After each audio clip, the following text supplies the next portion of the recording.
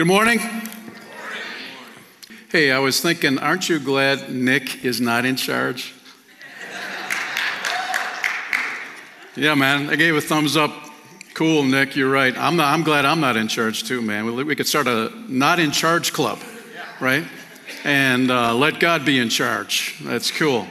Hey, as you know, Debbie and I we were on a vacation and we thoroughly enjoyed ourselves. But in the midst of that time, we often thought of you, our family, in Mount Horeb at Life Church, and it's good to see you. Wednesday was our first connection from after being away, and it was just good to see everybody. So, man, we sure appreciate everybody and all the volunteers and all those who serve faithfully at Life Church. So last night I went for a walk, and I've said this before, but I'm telling you, man, the stars were like on, I don't know if you noticed, but the constellations were just very vivid. And just standing out there saying, God, you are amazing, your creation. And so I came back and I was sitting on my front porch, and my neighbor across the street came home, and I yelled at him, and he couldn't hear me. So we crossed the street and ended up talking. And after a conversation, I just said, "Man, look at the stars tonight. Look at them. You see the handiwork of the Lord, and the stars are worshiping the Lord. All creation worships, and you and I, created in the image of God, we have the opportunity to worship Him as well." So, Bo and Renata are in the back row, pastors at Hope Hill in New York City. They are on a sabbatical right now, so you'll see more of them, and it's good to have them around the neighborhood. And as you know, we've been walking through the book of 1 Thessalonians. I want to thank Travis for holding the fort while we're gone. He jumped into 1 Thessalonians 2. So, we're grateful for everything, man, everything that's going on. Those of you watching online, you want to pull out your notes on Facebook, Life Church Facebook, the Life Church webpage. I've already printed mine off, so I'm ahead of you. Those of you that are here in the auditorium, we have Bibles on the back row. We encourage people to bring their Bibles, but if they don't have them, by all means, you want to grab one, because we read from it. Not only do we read from it, but we hopefully apply it and obey it in our lives. So we want to encourage you to do that as well. Back in December 1988, there was an Armenian earthquake that needed only 4 minutes to really flatten the nation, and in the process killing 30,000 people. And moments after that deadly tremor stopped, a father raced to the elementary school where his son had been attending. And of course, his passion was to see if his son was alive. And when he arrived, he saw that the school had been leveled. And looking at the mass of rubble, he remembered the promise that he had made his son earlier in his life. No matter what happens, I'll always be there for you. That was resonating within his mind, and driven by that promise, he located what he thought would have been the classroom where his son would have been sitting when the earthquake hit. He began to pull rocks off piles. The people that had gathered around the school, they told him, "Hey, man, it's too late. You know they're all dead. You can't help." The police came up to him. They said, "You need to go home. It's not worth it." On and on. But the father refused. For 8 hours, he was out there pulling rock off piles. 16 hours, 32 hours, 36 hours. Man, he was physically exhausted, but he would not give up. His hands were raw, his strength was gone. He refused to quit. Why? Because of the promise that he had made his son. Finally, after 38 hours, he pulled back the boulder and he heard his son's voice. He called his boy's name, Armin, Armin. And the voice answered, "Yeah, Dad, it's me." And the boy added, "Hey, I told the other kids around not to worry. I told them if you were alive, you'd save me. And when you saved me, they'd be saved too. Because you promised no matter what, I'll always be there for you." It's a good story. Good story. You know what? God's made promises to you and I as well through his word. And the cool thing is God does keep his promises. Like this father in Armenia, man, our Heavenly Father, it's not in his character to lie. And he gives the truth and he gives promises that you and I can bank our lives on. And yes, we know in this world there's going to be earthquakes. You know, maybe not physical ones, but maybe emotional, spiritual. It feels like the rocks are falling in on you. Maybe you have doubts about God's promises. But here's the thing, at the end of the day, it's good to settle it and realize that your Heavenly Father does not lie. And he is a God who keeps his promises.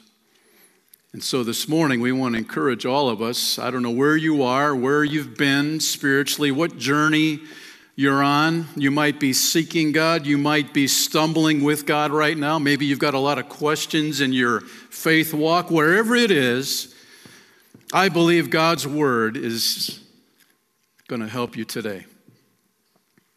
And so, John 14:3, Jesus put it this way: when everything's ready, I will come and get you so that you will always be with me where I am. Just like the boy in Armenia, he had the promise of his father. We've got the promise of Jesus here. And I think going back to John 14, those first 3 verses in context, I understand, man, we look at our world today and our hearts can be troubled, can't they? And some of you are going through trouble right now. All different kinds of trouble. And God knows exactly what you're going through. And Jesus says, don't let your hearts be troubled. Don't let that be at the end of the day. Trust in God and trust also in me. There is more than enough room in my Father's home. If this were not so, would I have told you that I'm going to prepare a place for you? And when everything's ready, I will come and get you so that you will always be with me where I am. Man, I am so glad. I'm so glad for that promise. I'm banking my life on that. Are you? I'm looking forward to the day when Jesus comes for his bride. Speaking about the bride, I was thinking,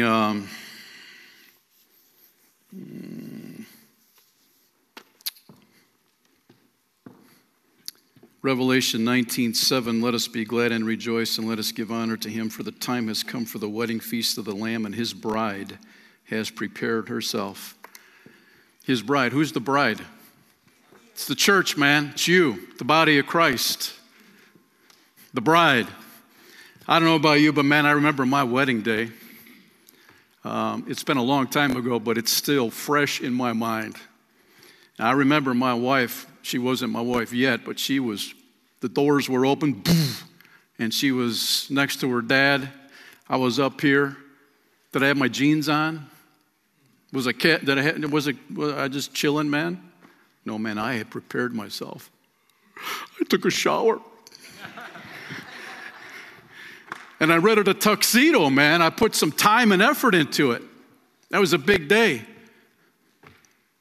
But I remember her walking down, and man, I thought my feet were off the ground, you know. I thought my whole body, it was just, took my breath away.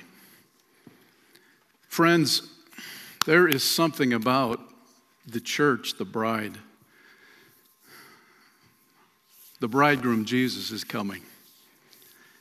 And we want to prepare ourselves. We want to be ready. This is not a ho-hum, event on the history of the world. No. On the timeline when Jesus comes, we have an opportunity right here, right now, to prepare ourselves for that great day. I'm taking that seriously. There's some people that are just blowing it off. It's just no big deal. Getting distracted, pressures of life, troubles of the world, they just kind of wear you down. And we lose perspective of what that main event is, the coming of the Lord. And once again, if you've been taken off the rails spiritually, I want to encourage you. Purpose in your heart to get back on again. Because, man, Jesus loves you so much. If he didn't love you, why would he want you to hang out with him forever? Right? Why would he want that? It's because of his great love. Man, he loves you.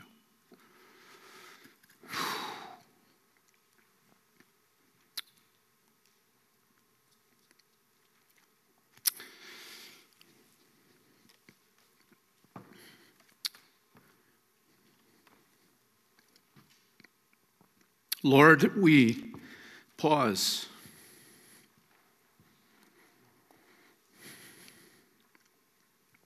To say thank you for the promises you've made.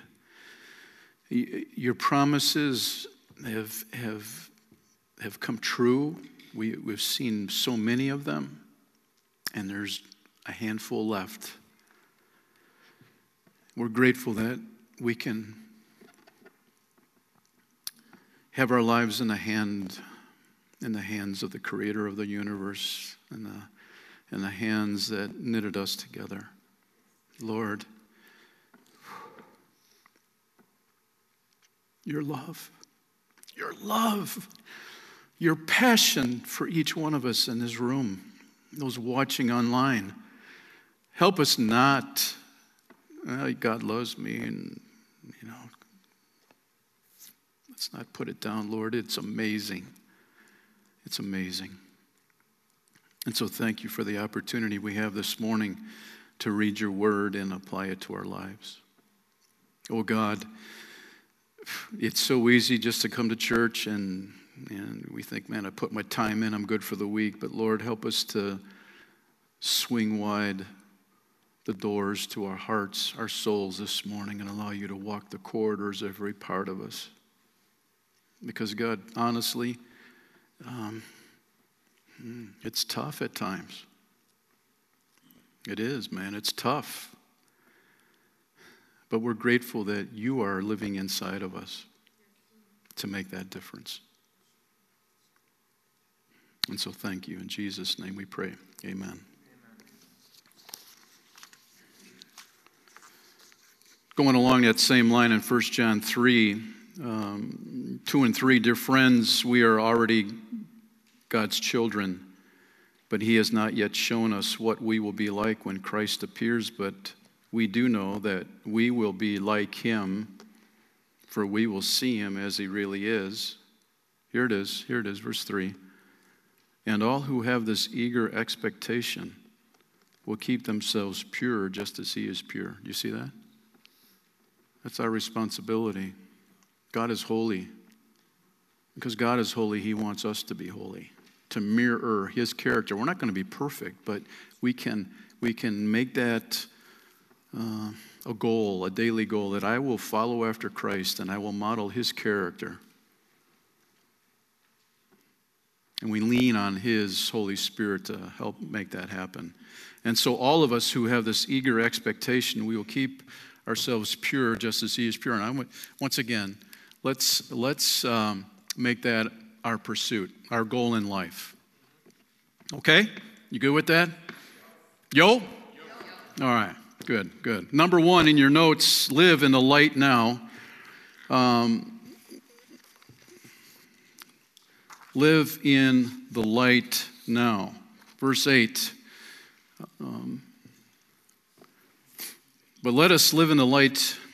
Those of us who live in light be clear-headed, protected by the armor of faith and love, and wearing as our helmet the confidence of our salvation. For God chose to save us through our Lord Jesus Christ, not to pour out his anger on us. Christ died for us so that whether we are dead or alive, when he returns, we can live with him forever. So, Paul says, encourage each other. How's that going for you? Huh? And build each other up, just as you're already doing. Verse 12, dear brothers and sisters, honor those who are your leaders in the Lord's work. They work hard among you and give you spiritual guidance. Show them great respect and wholehearted love because of their work, and live peacefully with each other. Brothers and sisters, we urge you to warn those who are lazy, encourage those who are timid, take tender care of those who are weak, be patient with everyone.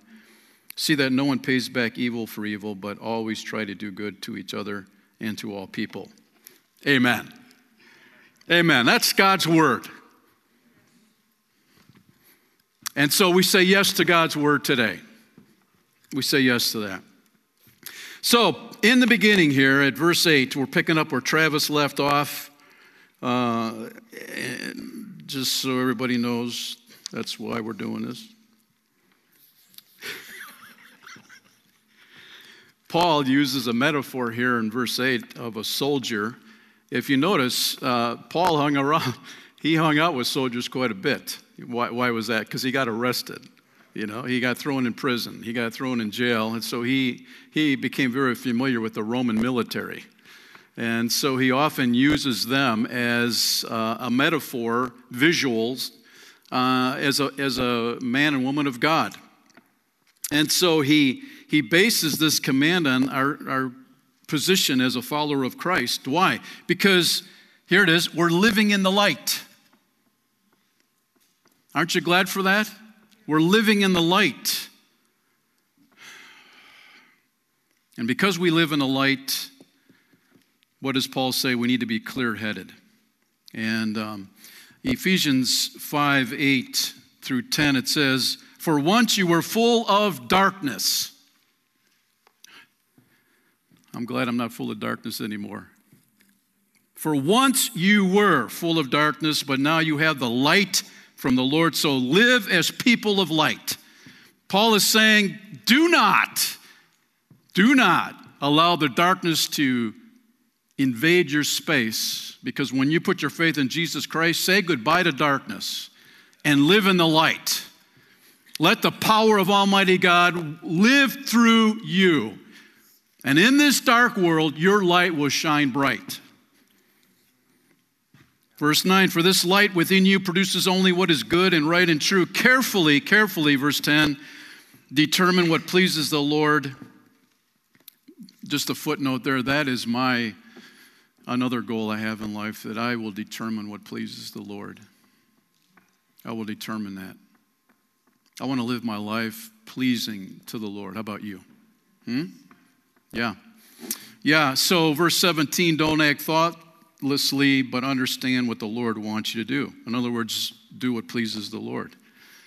That goes right along with what Paul's writing here. Clear-headed, we can understand that stress, anxiety of life, our minds, our thoughts could be full of distractions, clouded. We don't see clearly. Paul is saying, as a follower of Christ, because we have the light helps us see where we need to go, right? So we need to be clear-headed to see what God wants us to do and live our lives. That means in this world of darkness and night, you and I, as a follower of Christ, should live our lives different from the world. I know that's pretty basic, but unfortunately, that doesn't seem to be happening in Christianity in America. You look at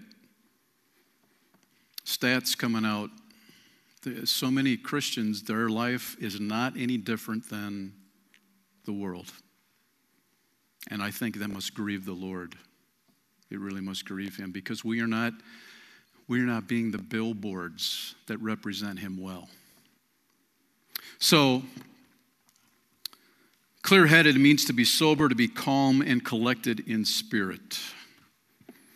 He talks about this armor of faith and love. That's where going to a Roman soldier, once again, the breastplate of righteousness, that's where he's coming from, that faith and love. Faith is that anchor that holds us steady. That love that we get from him, we distribute. So it's on the inside and we give it out on the outside. That's what we're into. Faith in God protects us inwardly. The love for people protects us outwardly. And so here's the other thing Paul says, and wearing as our helmet the confidence of our salvation. The helmet. What's that about? It guards our minds from the attacks of the enemy. That helmet, Paul is saying, the battleground of your mind will be protected. Keeps us from going into the wasteland, into the land of the wilderness, the thoughts that can lead us to a bad place. Paul says, no, you've got that helmet. That helmet is the confidence of your salvation. So, there we have it. Romans 13, 11, 12. This is all the more urgent, for you know how late it is. How late is it? It's late. It's late. And you were on time today. But that's not what Paul's talking about. It's late. It's late, in other words, in the calendar that the Lord has in heaven. It's late. Time is running out. Wake up, for our salvation is near now. The coming of the Lord is nearer now than when we first believed. The night is almost gone. The day of salvation will soon be here, the coming of the Lord. So remove your dark deeds like dirty clothes and put on the shining armor of right living. That's a good word of encouragement right there. Yeah. Thank you, Paul, for writing Romans 13, because we can sure apply that to our lives. Number 2, thank you, Jesus. Verse 9, for God chose to save us. Why this armor that Paul's talking about in verse 8? He takes that next step. For God chose to save us through our Lord Jesus Christ, not to pour out his anger on us. What does that mean, that Christ chose to save us? Verse 10 gives us the answer. Christ died for us so that whether we are dead or alive when he returns, we can live with him forever. Do you know it's God's will not to pour out his anger? Now, being a parent, we set guidelines for our kids, you know? And when they chose to disobey, we would have a discussion about it. And so I saw how my dad, when he disciplined, there were times he kind of got out of control, and I'm not blaming him for that. I'm just saying that was his style. But what I tried to set up is, when there's disobedience, when the line's been crossed, you must want a spanking. Because love disciplines, right? So we would have this discussion. Now, most of the time, I would say I wasn't angry. I mean, there were times, maybe we got into the teen years, where there were battle lines drawn, you know. You know what I'm talking about. Righteous anger.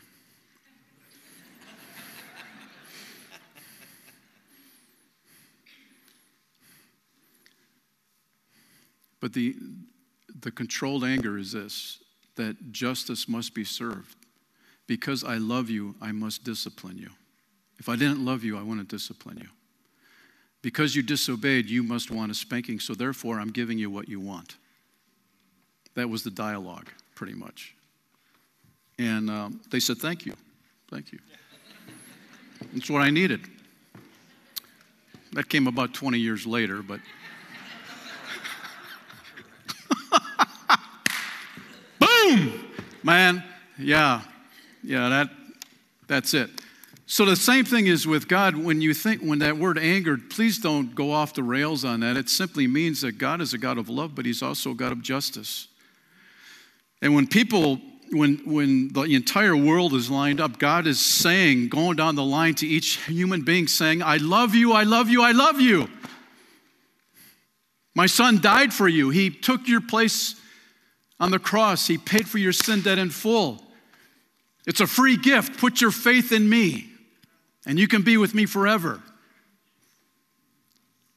But at the end of the day, if you choose to reject him and say, no, I don't want that, then what does God do? God gives you what you chose. Justice must be served. When you have sex traffickers, when you have criminals, when you have even a good person who has said no to God, in the eyes of God, that's the rejection. And so God must be a God of love, but he also must be a God of justice to see it through. So that brings us back to thank you, Jesus, when we see that confidence of our salvation from verse 8b, God has made the decision not to pour out his anger on us. And so when I read this text, you know what happened? I thought of Hillsong's Thank You, Jesus song, the lyrics that are on the screen. Thank you, Jesus, you set me free. Christ, my Savior, you rescued me. You've given me life. You've opened my eyes. I love you, Lord. I love you, Lord. Thank you, we could go into that song right now, but we better not. Thank you, Jesus. Thank you, Lord, for saving me. The image, I have to tell you, the last few weeks, this image has been in my mind, and it's simply this: with my hands raised before him, Lord, I surrender to you. I choose to surrender to you. I need you. I lift my hands to you, Lord. I honor you. I surrender to you. So thank you, Jesus, for saving me, so you will not experience the wrath of God when you stand before him. Aren't you glad for that? You will not experience that.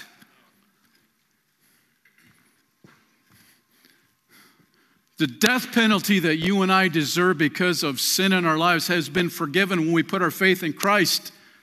And when Jesus sees you, he sees the righteousness of Christ. And so we stand before God. He says, you are my son, you are my daughter. I love you. You are part of my family. So that leads me to say, thank you, Jesus. How about you? Thank you, Lord. Whew. Man, the older I get, the more grace I realize God's poured into me. 1 Peter 1:18, for you know that God paid a ransom to save you from the empty life you inherited from your ancestors. And it was not paid with mere gold and silver, which lose their value. It was the precious blood of Christ, the sinless, spotless Lamb of God. God chose him as a ransom long before the world began. And now in these last days, he has been revealed for your sake. Through Christ, you have come to trust in God, and you have placed your faith and hope in God because he raised Christ from the dead and gave him great glory. There it is. He paid. And so we can say, thank you, Lord. Number 3, stay alive. Sorry about that. Stay involved. I know you're alive. That's cool. That's good. Actually, that was a slip up by me. Sorry. Stay involved. Verse 11. So encourage each other and build each other up, just as you are already doing. This is not the time to sit on the sidelines.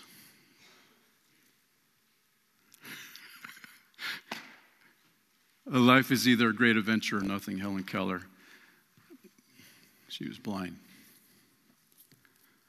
See, Don't sit on the sidelines. This is not the time in history for you to sit on the sidelines spiritually. Let's see the next one here. It's not the time for you to be the Lone Ranger either. Right? It's not the time. Let me tell you something. COVID-19, there's a lot of Lone Rangers out there. Friends.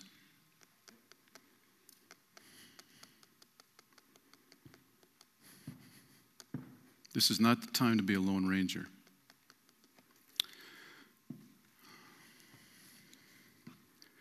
We need to stay involved. That's why Paul, when he's writing to the church in Thessalonica, a young church, a new church,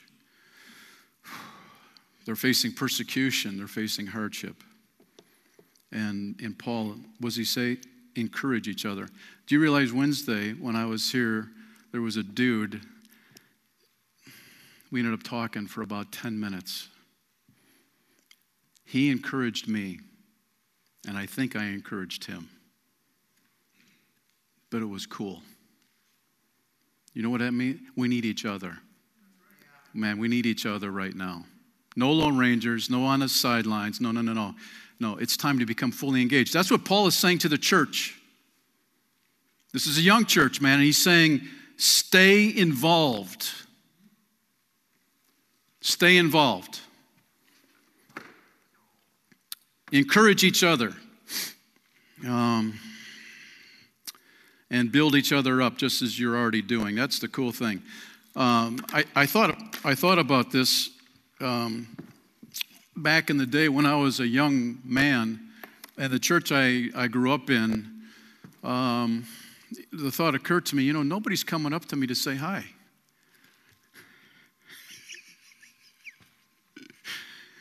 And it was like the Lord tapped me on the shoulder and he says, dude, why don't you go up to somebody and say hi to them?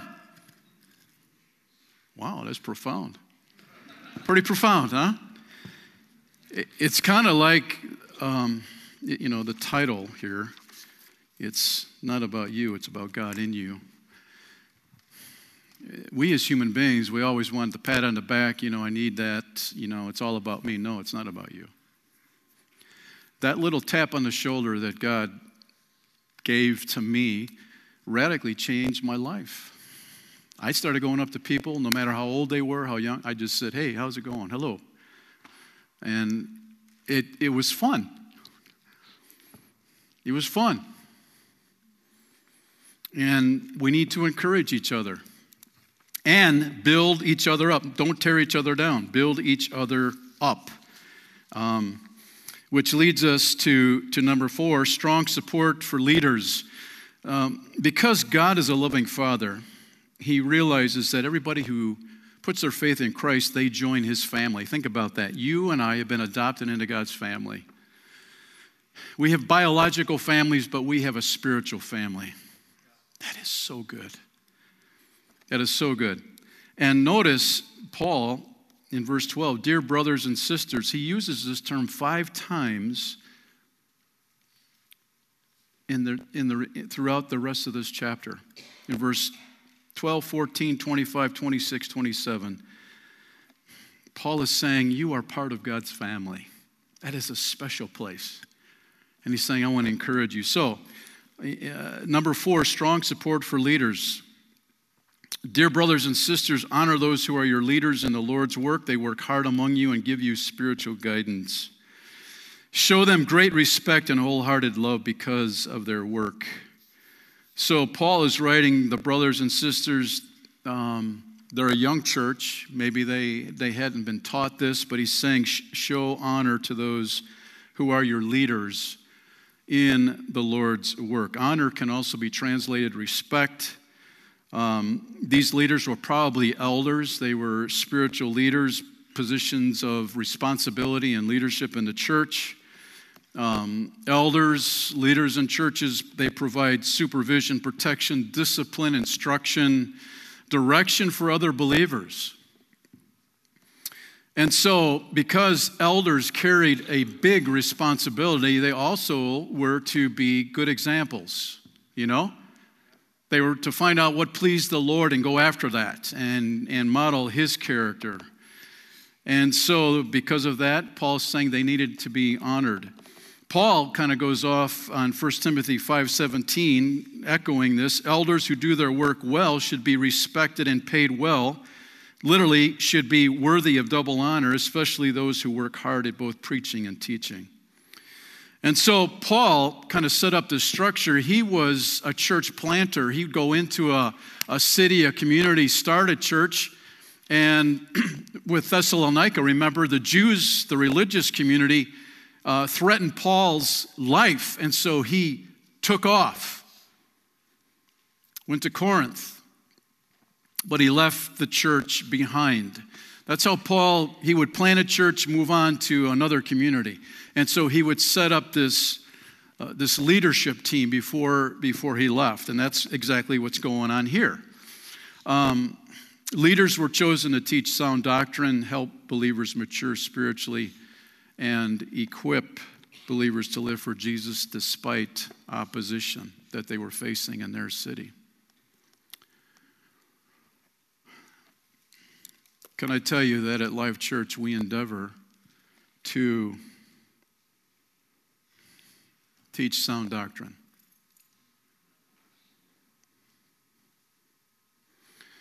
Just because you hear from this platform, you should always, during the week, go back and read it over to make sure it's true. That's what the Bible's saying. We endeavor to do that, but I want to challenge you. In our culture today across America, there is a wave of progressive Christianity. Progressive Christianity. In other words, Christianity that is being diluted, it's being watered down. The gospel, how you can put your faith in Christ is put on the shelf, and social issues become the forefront. You do not get to heaven by being involved in social issues, friends.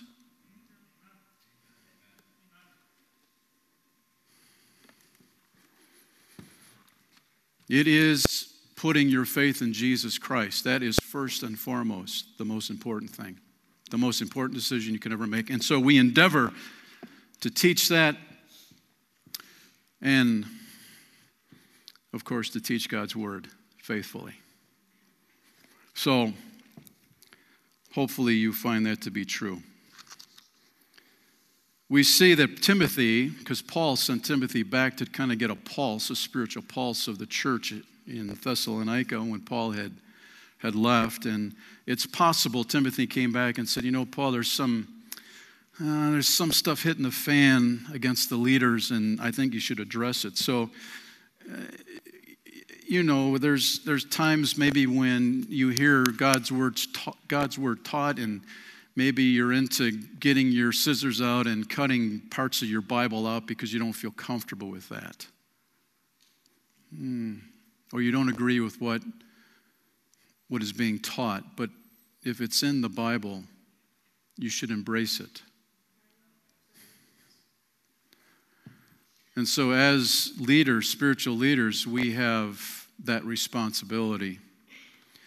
There's a story about a lawyer, a pastor, and a young boy who were on a plane, and the plane had some mechanical problems, and there was no way it was going to be able to land. And the other issue was there were only 2 parachutes on the plane.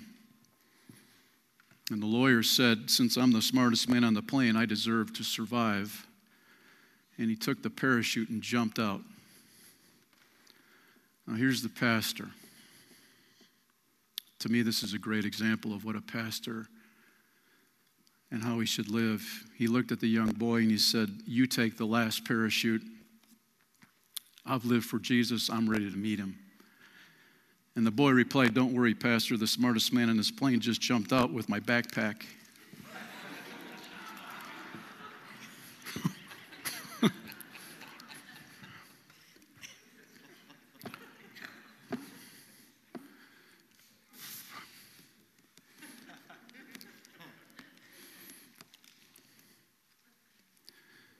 You are hearing things today, under the guise of Christianity through media, whatever the marketplace is. Go ahead and jump out of the plane with the parachute. But can I tell you a secret? That's not the truth. As a pastor, as a leader, we have the responsibility to give you the truth. The truth. And it may hurt sometimes, but we want you to survive. We want you to thrive in your relationship with Christ. At the end of the day, we want you to land safely in the arms of Christ. And so, that's why Paul says that show that support to your leaders. Somebody said, this is what pastors do. They comfort the afflicted and they afflict the comfortable.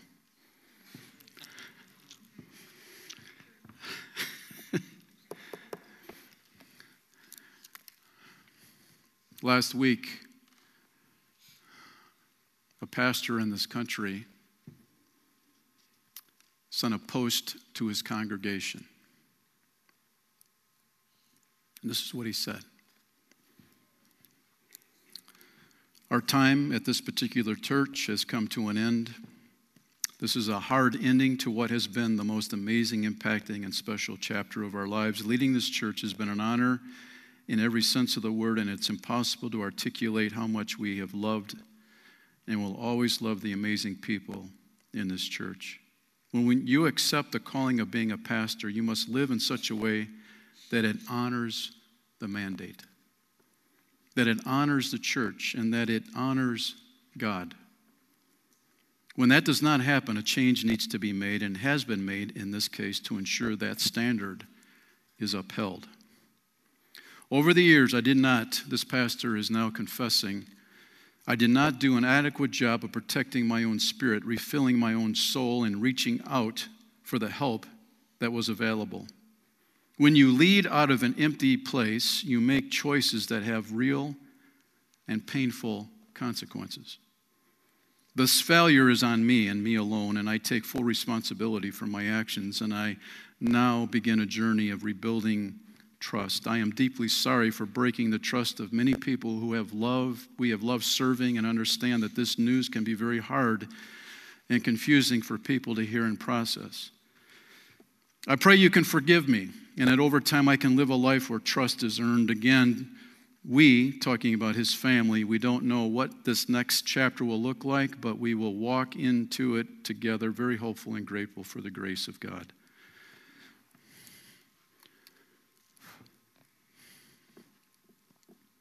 If you could put your ear to the ground in America, you will hear this every week going on, where pastors give in to temptation,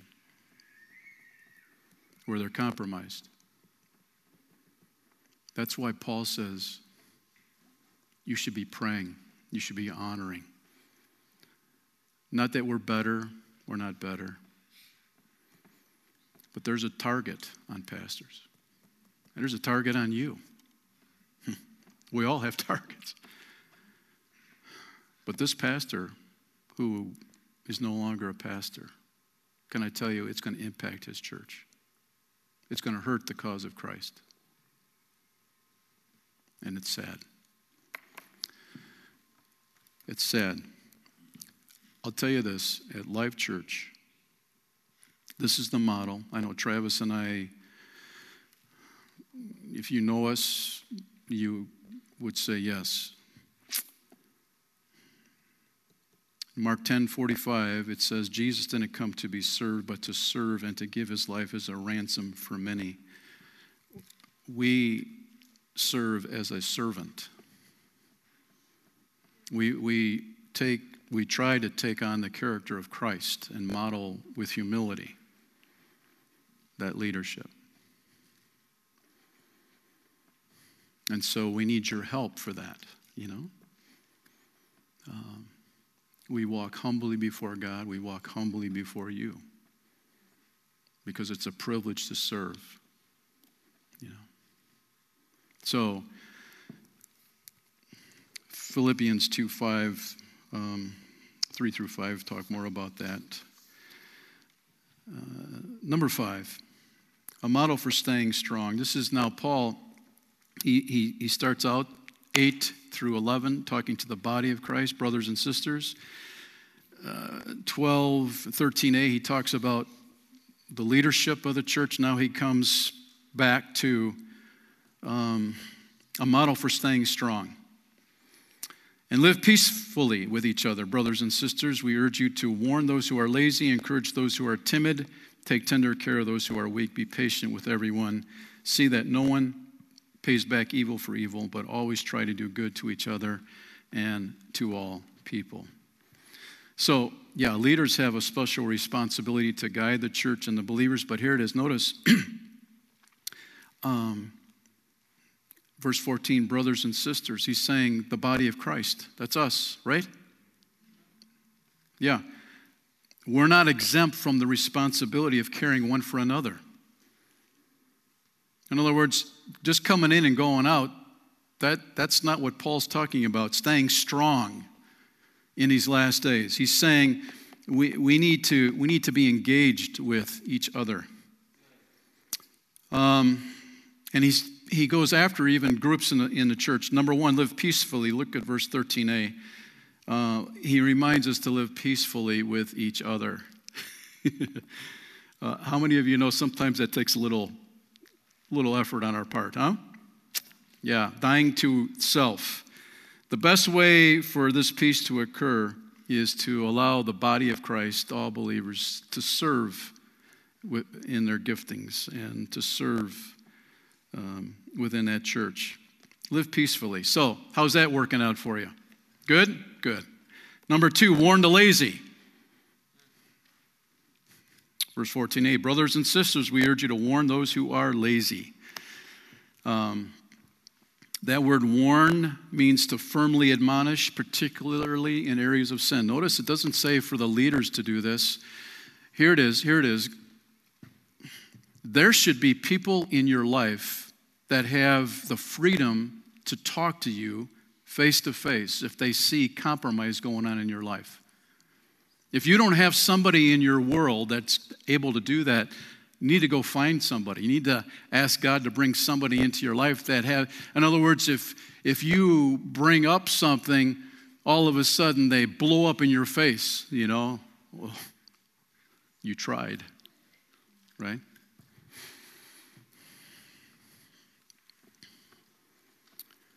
So, warning.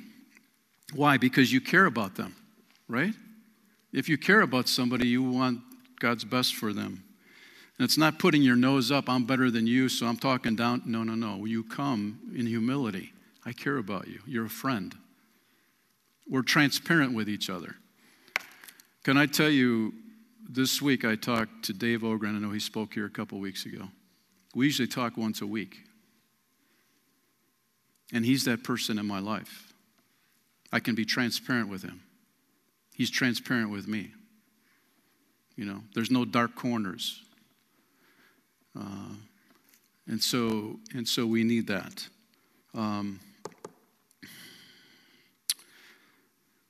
This word lazy, does that mean you're lazy? So people, your blood pressure's going up right now. Is he saying I'm lazy?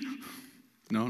This was used for soldiers. Paul goes back to the soldier example in the Greek who would not stay in the ranks. They would not stay in the ranks. These people had set themselves outside the prescribed pattern of the church. Everybody else was working, serving, but they chose not to.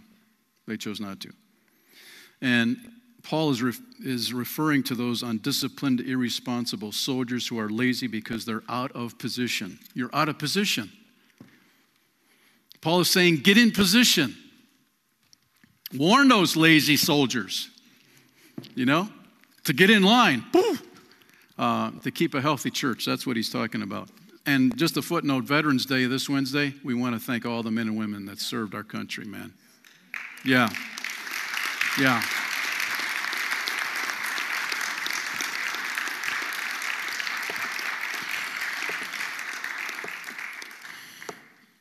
indeed.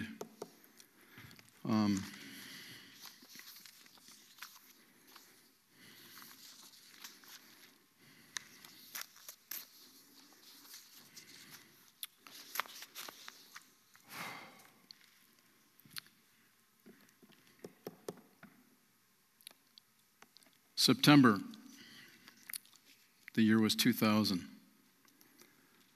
There was a Greek ferry boat called the Express Samina. He was loaded with more than 500 passengers. And a lot of those passengers were from other countries visiting Greece. And suddenly out of nowhere, this ship plowed into a rocky outcropping. And in minutes, the ferry went down underwater 2 miles offshore, claiming the lives of 66 people. But you know what? This tragedy never had to happen. You know why? Because those rock outcroppings, so you got a wall of rock and they come out. They're marked by navigational charts. The ferry had passed by those rock outcroppings many, many times. In fact, there's a light on top of those rocks that you can see for 7 miles. There's no excuse, in other words, to hit those outcroppings. But guess what? The captain and 3 key crew members were not at their post that night. They were down watching a soccer game on television below the bridge. A Greek newspaper headline read, "A blind course on autopilot." So the ship was on a collision course, but the captain wasn't on the bridge. Tragically, some of us have left the bridge.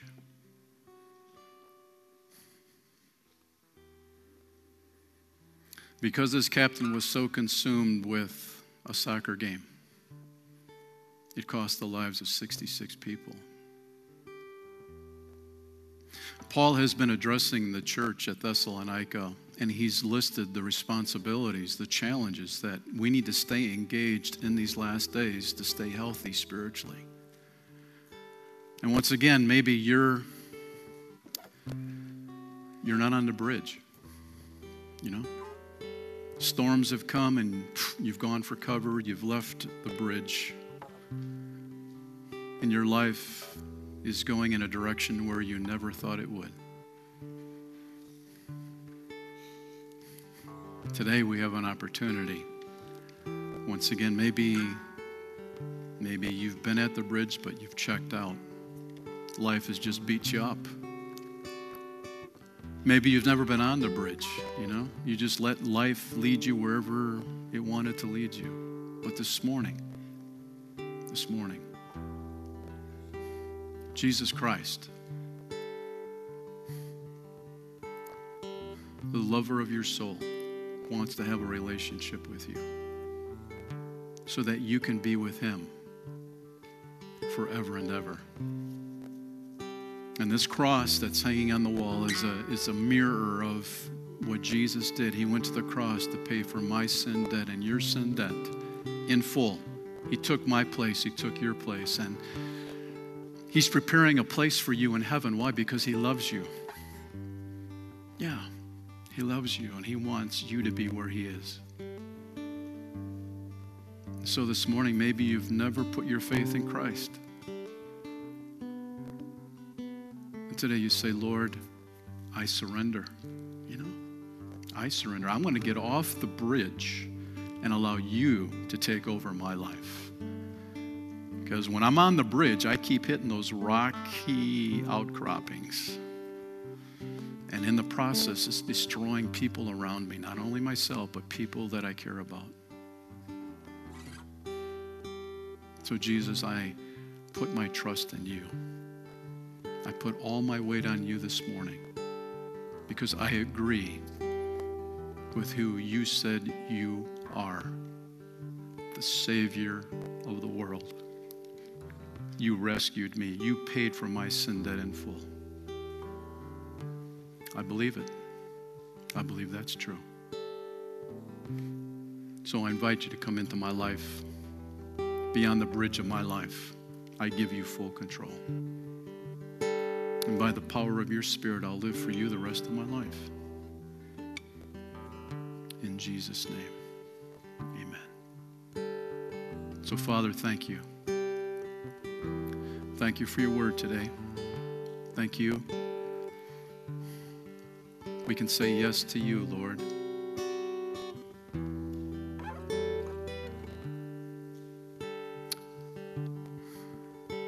We pause to look at the condition of our souls. If we have strayed, if we've neglected, if we've said no, whatever the case may be, today, Lord, can be a fresh start, a new beginning.